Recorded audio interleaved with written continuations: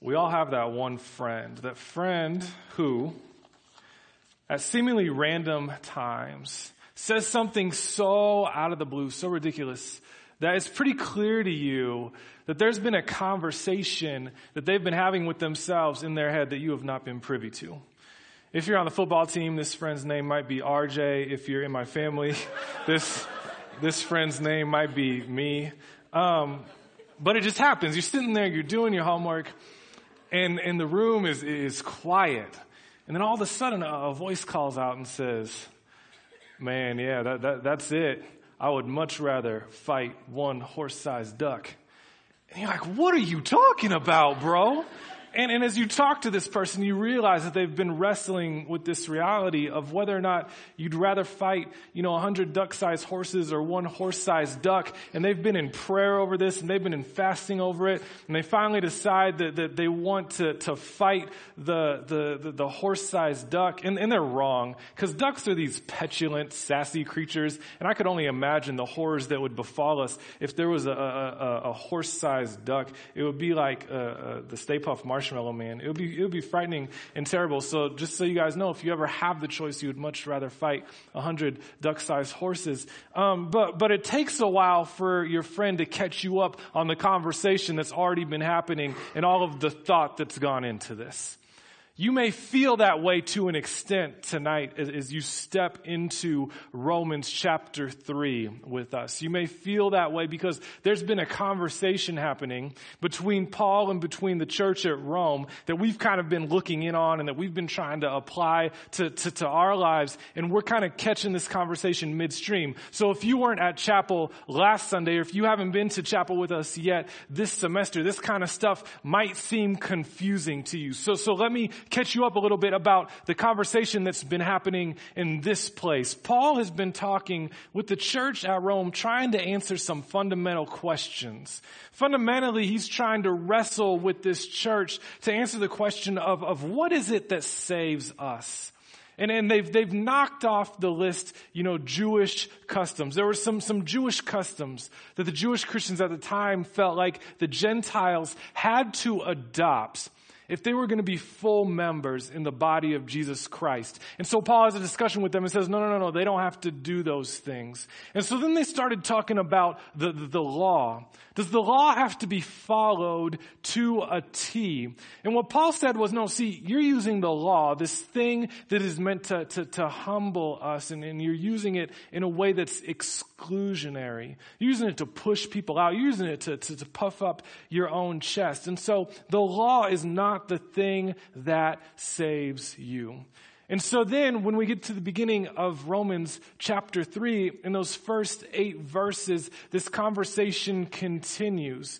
And the question is asked, well then, if the law doesn't save us, can we just chuck the law? And we pick up the conversation then in Romans 3, verse 9, where Paul says, what then? Are we Jews any better off? Not at all. For we have already charged that both Jews and Greeks are under sin.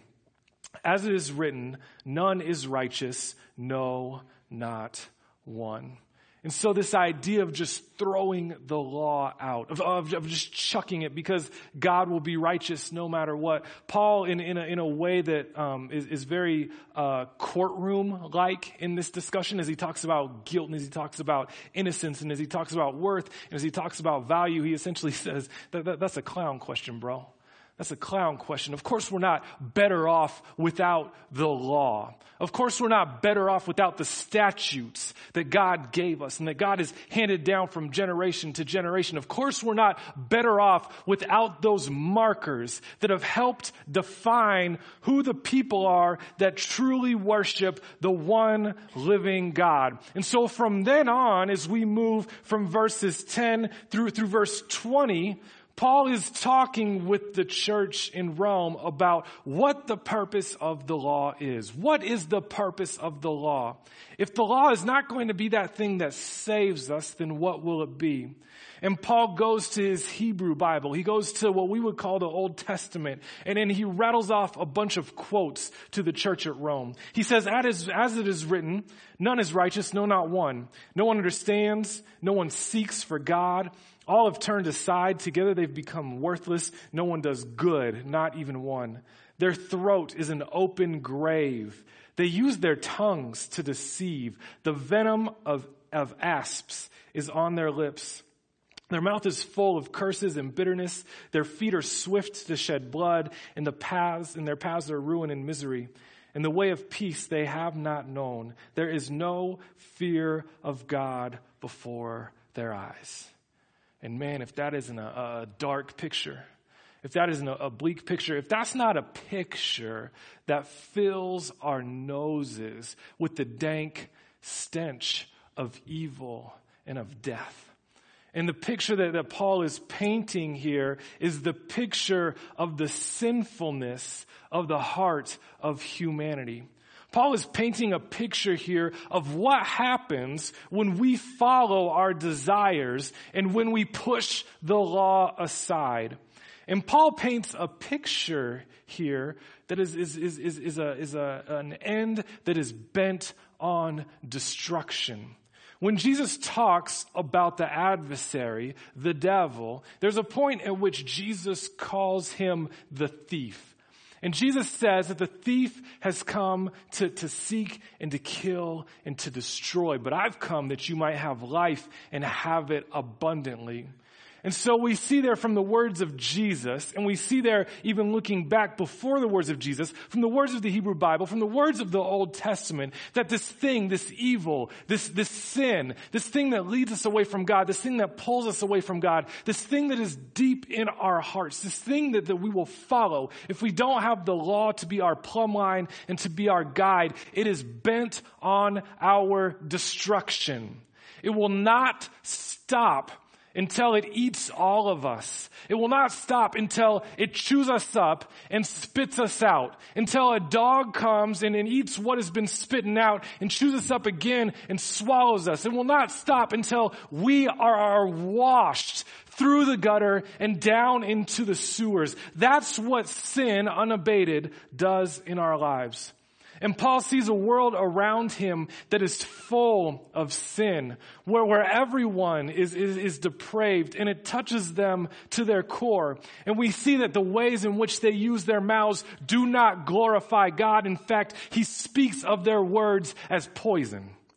And he talks about the roads that they travel, the paths that they travel, being paths of ruin and of misery. He talks about their actions as being people who are quick to shed the blood of others. And it's infected them to the point where there is no fear of God in their eyes.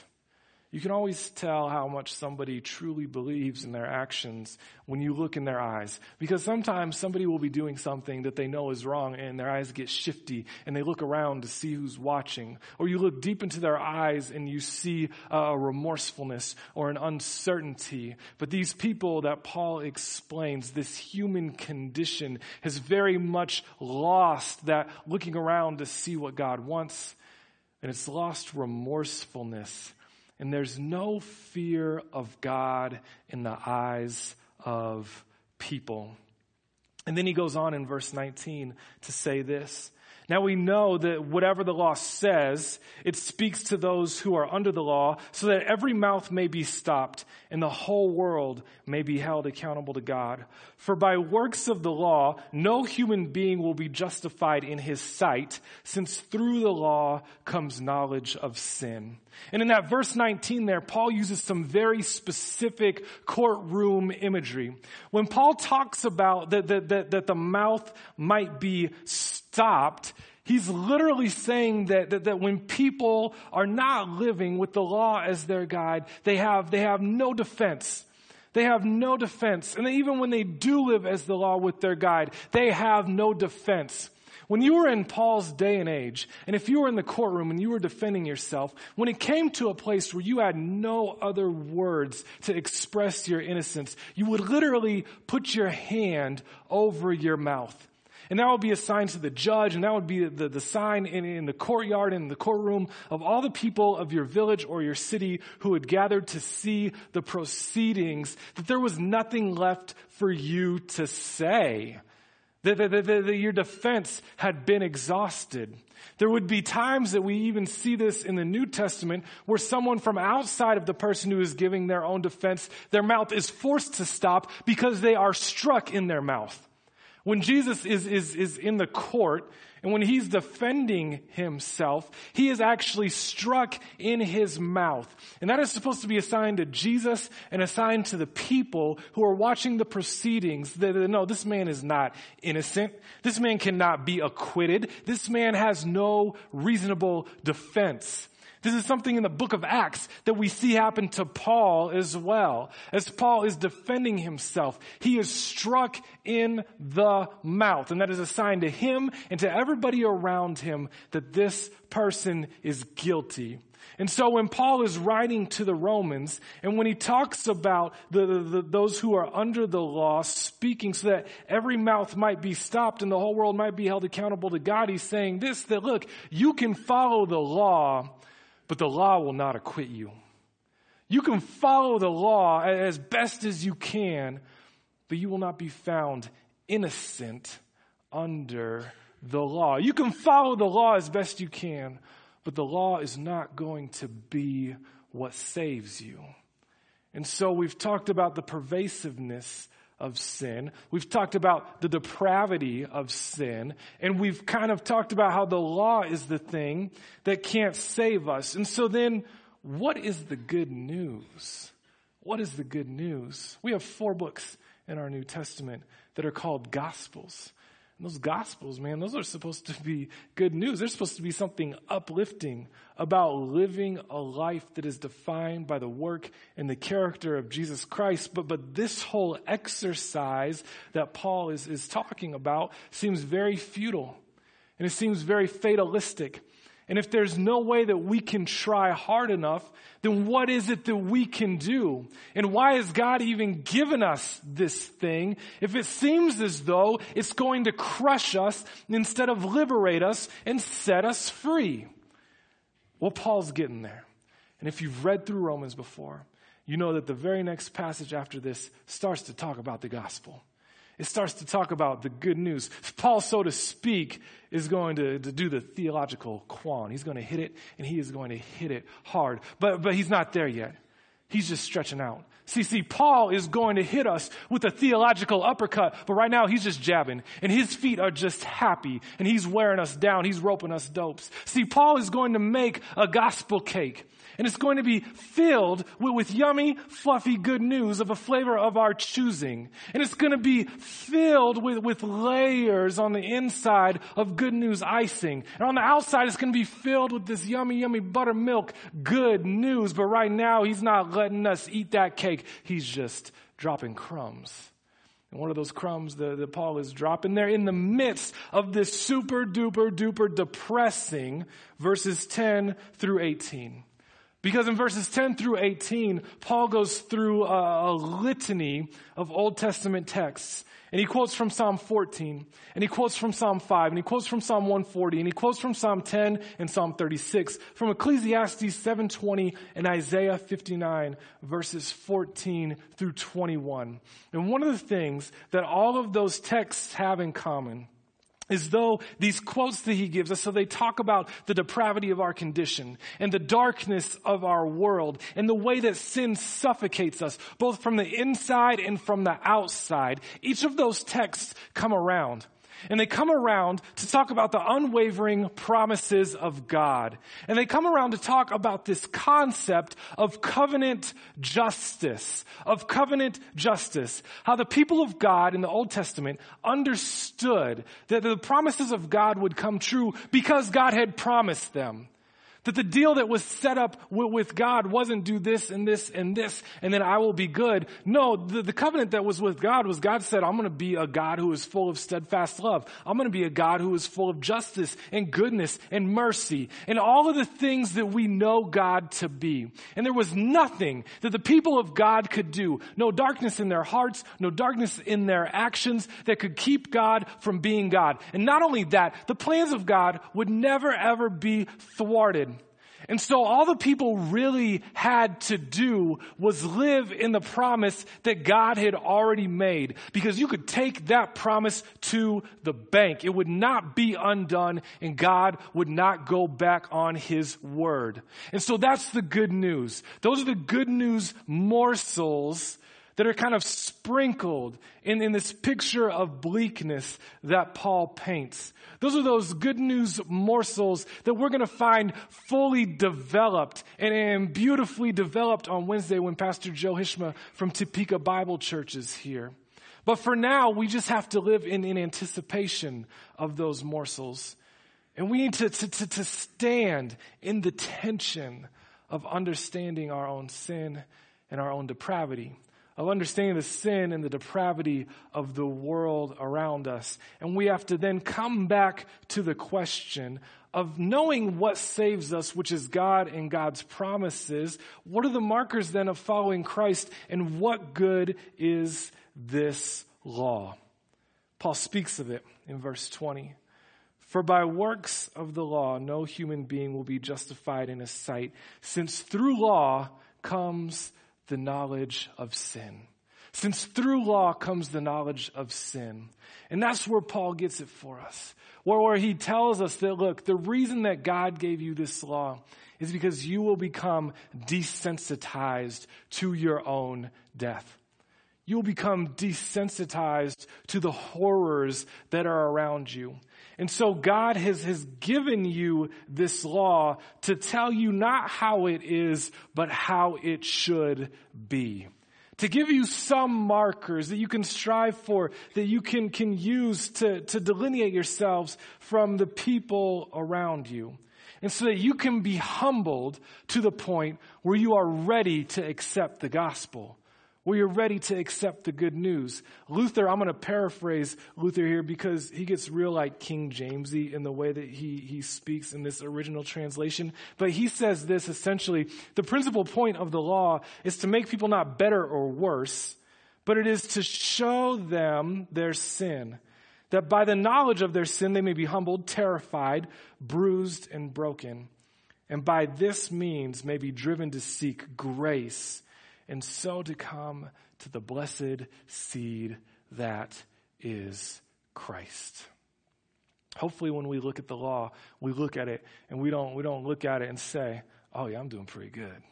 Oh yeah, I measure up. Oh yeah, this is probably just good enough to get in. This is good enough to keep that passing Jesus grade. This is good enough to keep my heavenly scholarship. This is enough. Hopefully when we look at the law, we say, wow, that exposes some raw truths about me. That exposes where I am on a path to my own destruction. That exposes the place where my words are poison to other people. That exposes the place where I seek spiritual or physical death. And hopefully in exposing that, we are even more appreciative of the grace that Jesus Christ has given us. And hopefully we are humbled to the place where we will run ever more and ever more quickly and ever more consistently into the arms of God, who has promised to be there for us, who will always be there for us, who has provided our justification, and who has experienced and given us our salvation. That is the point of the law, to have the humbleness, the humility in our hearts to know that yes, God has saved me. And now I want that law to be a marker on my life. As the band comes up, we have an opportunity to respond, not an opportunity to respond thinking that we have it figured out, but an opportunity to be contemplative, an opportunity to think about what the covenant justice looks like, the opportunity to think about what is the brokenness that I experience on a regular basis where my sin affects other people or other people's sin affects me, and how can I wait on the Lord to make real and to make true to me the promises that he has already made.